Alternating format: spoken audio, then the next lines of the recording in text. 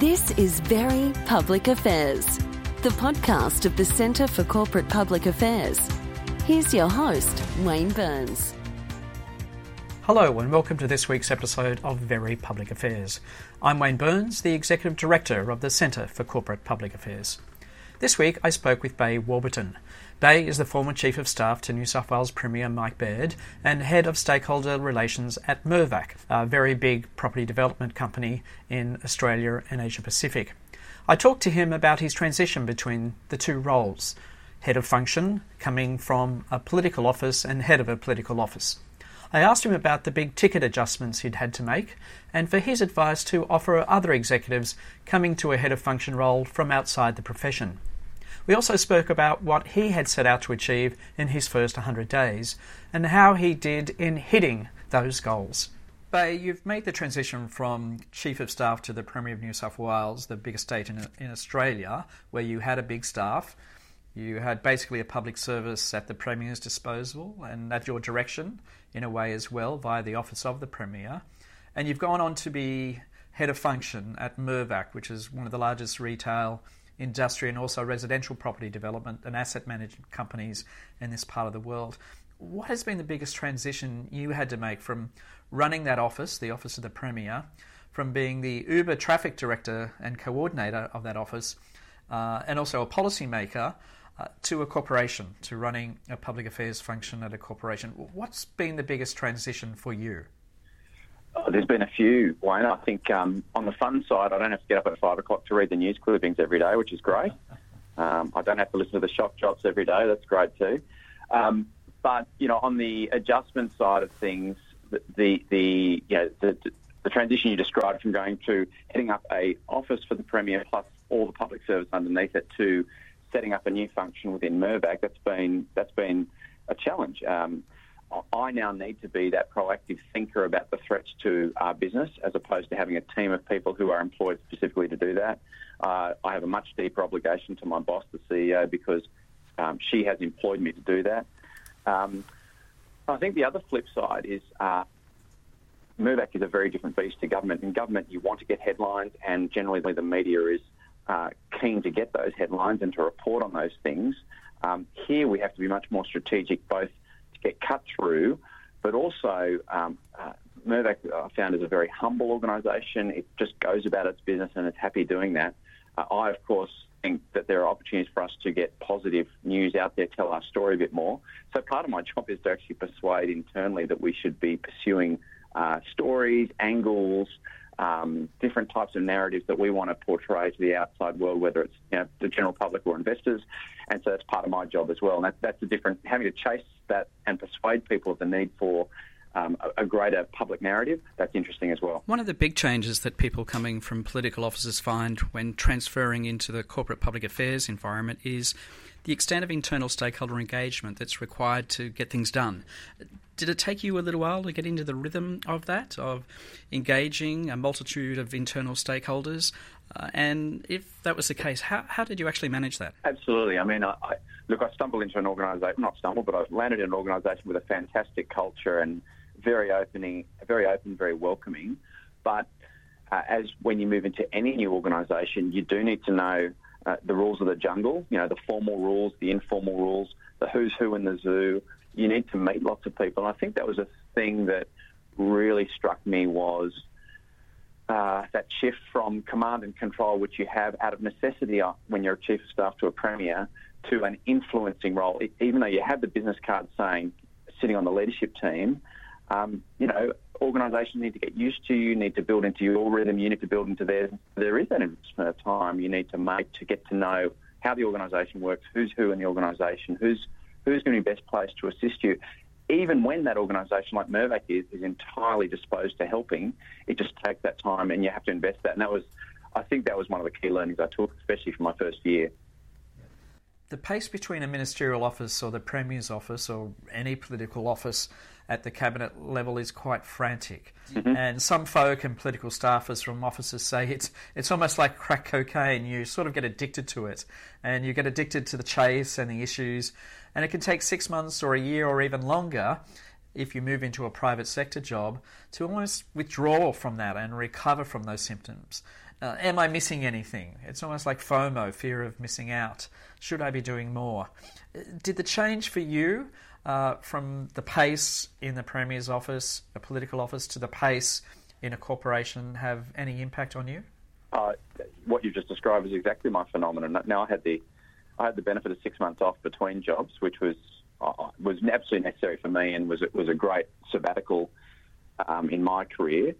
But coming in, and you're absolutely right describing I'm not back to back in meetings and then 300 emails and 20 texts and phone buzzing all the time. Thinking, what's wrong with me? I'm not doing my job properly.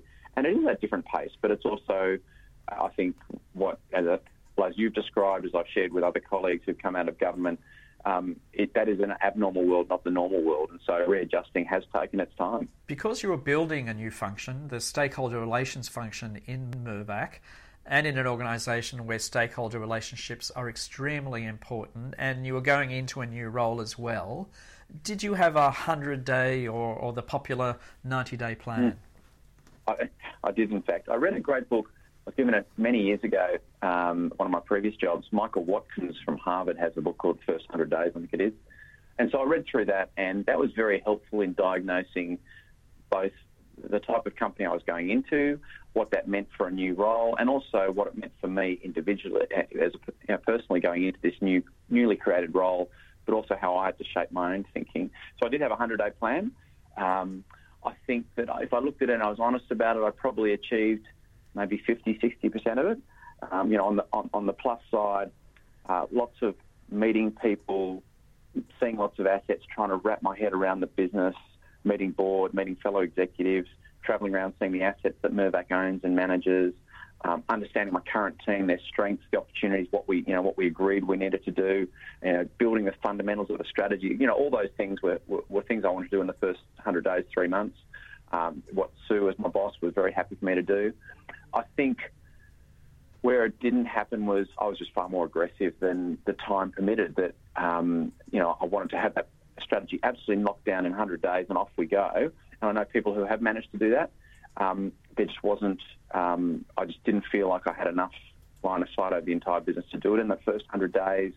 Didn't feel that would have been appropriate either, because I hadn't done full consultation in a big organisation, and also there was no need. That the functions that I'm now responsible for were running well. There didn't need to be a wholesale change, and so it's more tweaking it's more evolution than revolution, if you like. So, working through that and being flexible in that plan while letting my boss know it was absolutely the right thing to do. So would you recommend to anyone going into a new job as a head of function to have a 3 or 4 month initial plan? Yeah, I think so. I think on two fronts. One, it demonstrates to your new organisation, and particularly your new boss, that you've thought hard about what you're doing and you're excited about it and there's a structure around it. But it also gives structure too. I mean, when you walk into a new organisation and once week 1, week 2 inductions are through and you've got to make your own calendar and make your own time, what you want is a structure around what are you going to do with your time. You want a structure around where you're going to meet, where you're going to focus, where you're going to spend your time investing as you learn the business, learn the role. I think having a plan is exactly what you need. You're listening to Very Public Affairs, the regular podcast of the Centre for Corporate Public Affairs. The Centre is a membership by company organisation comprising 150 member corporations across Asia Pacific.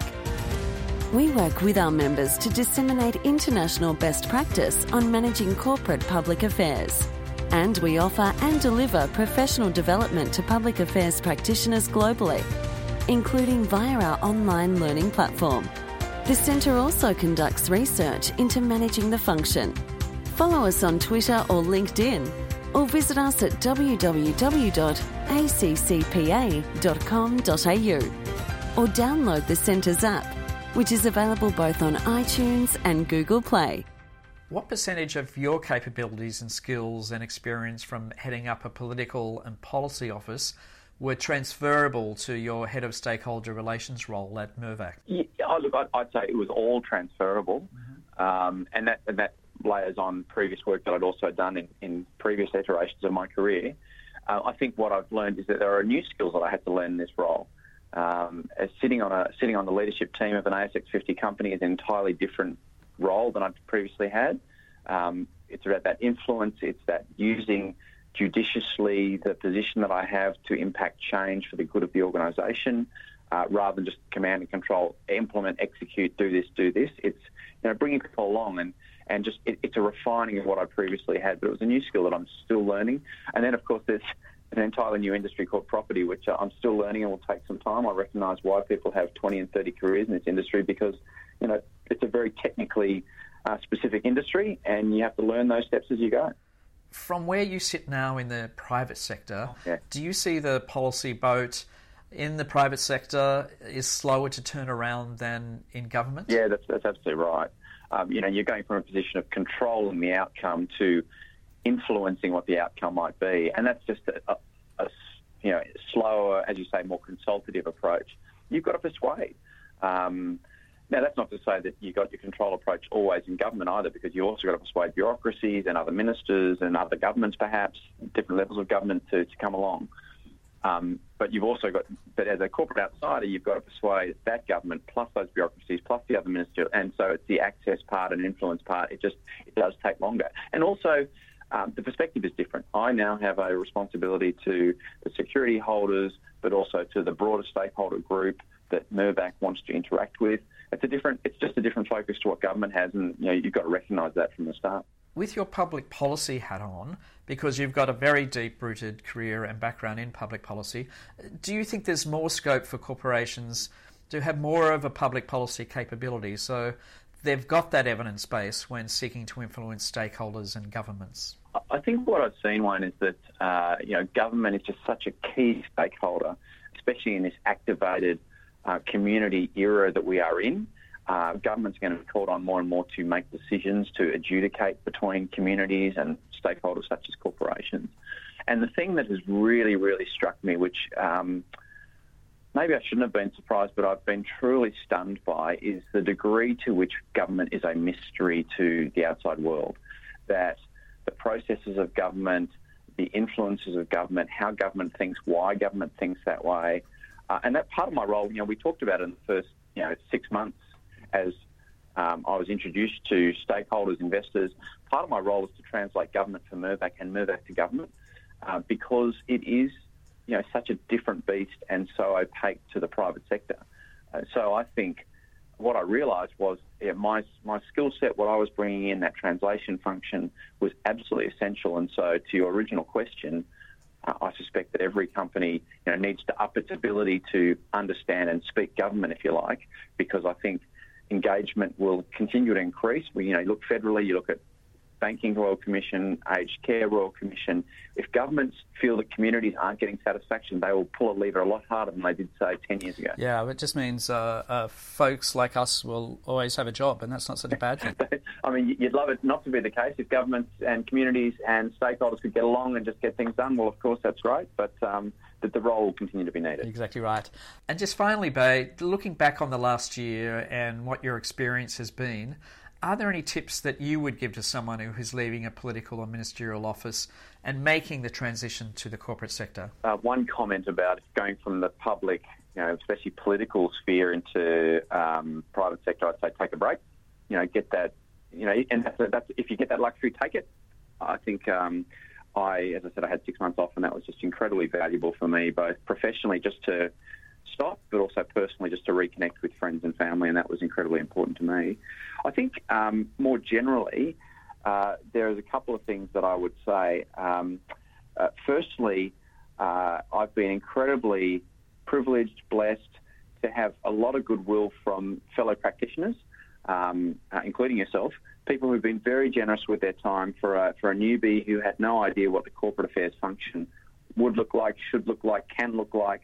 And so the ability just to reach out to people at all levels and all sort of industries in Australia and just say, look, can I just have half an hour of your time, have a coffee, tell me what your organisation does, how does it do it, why does it do it?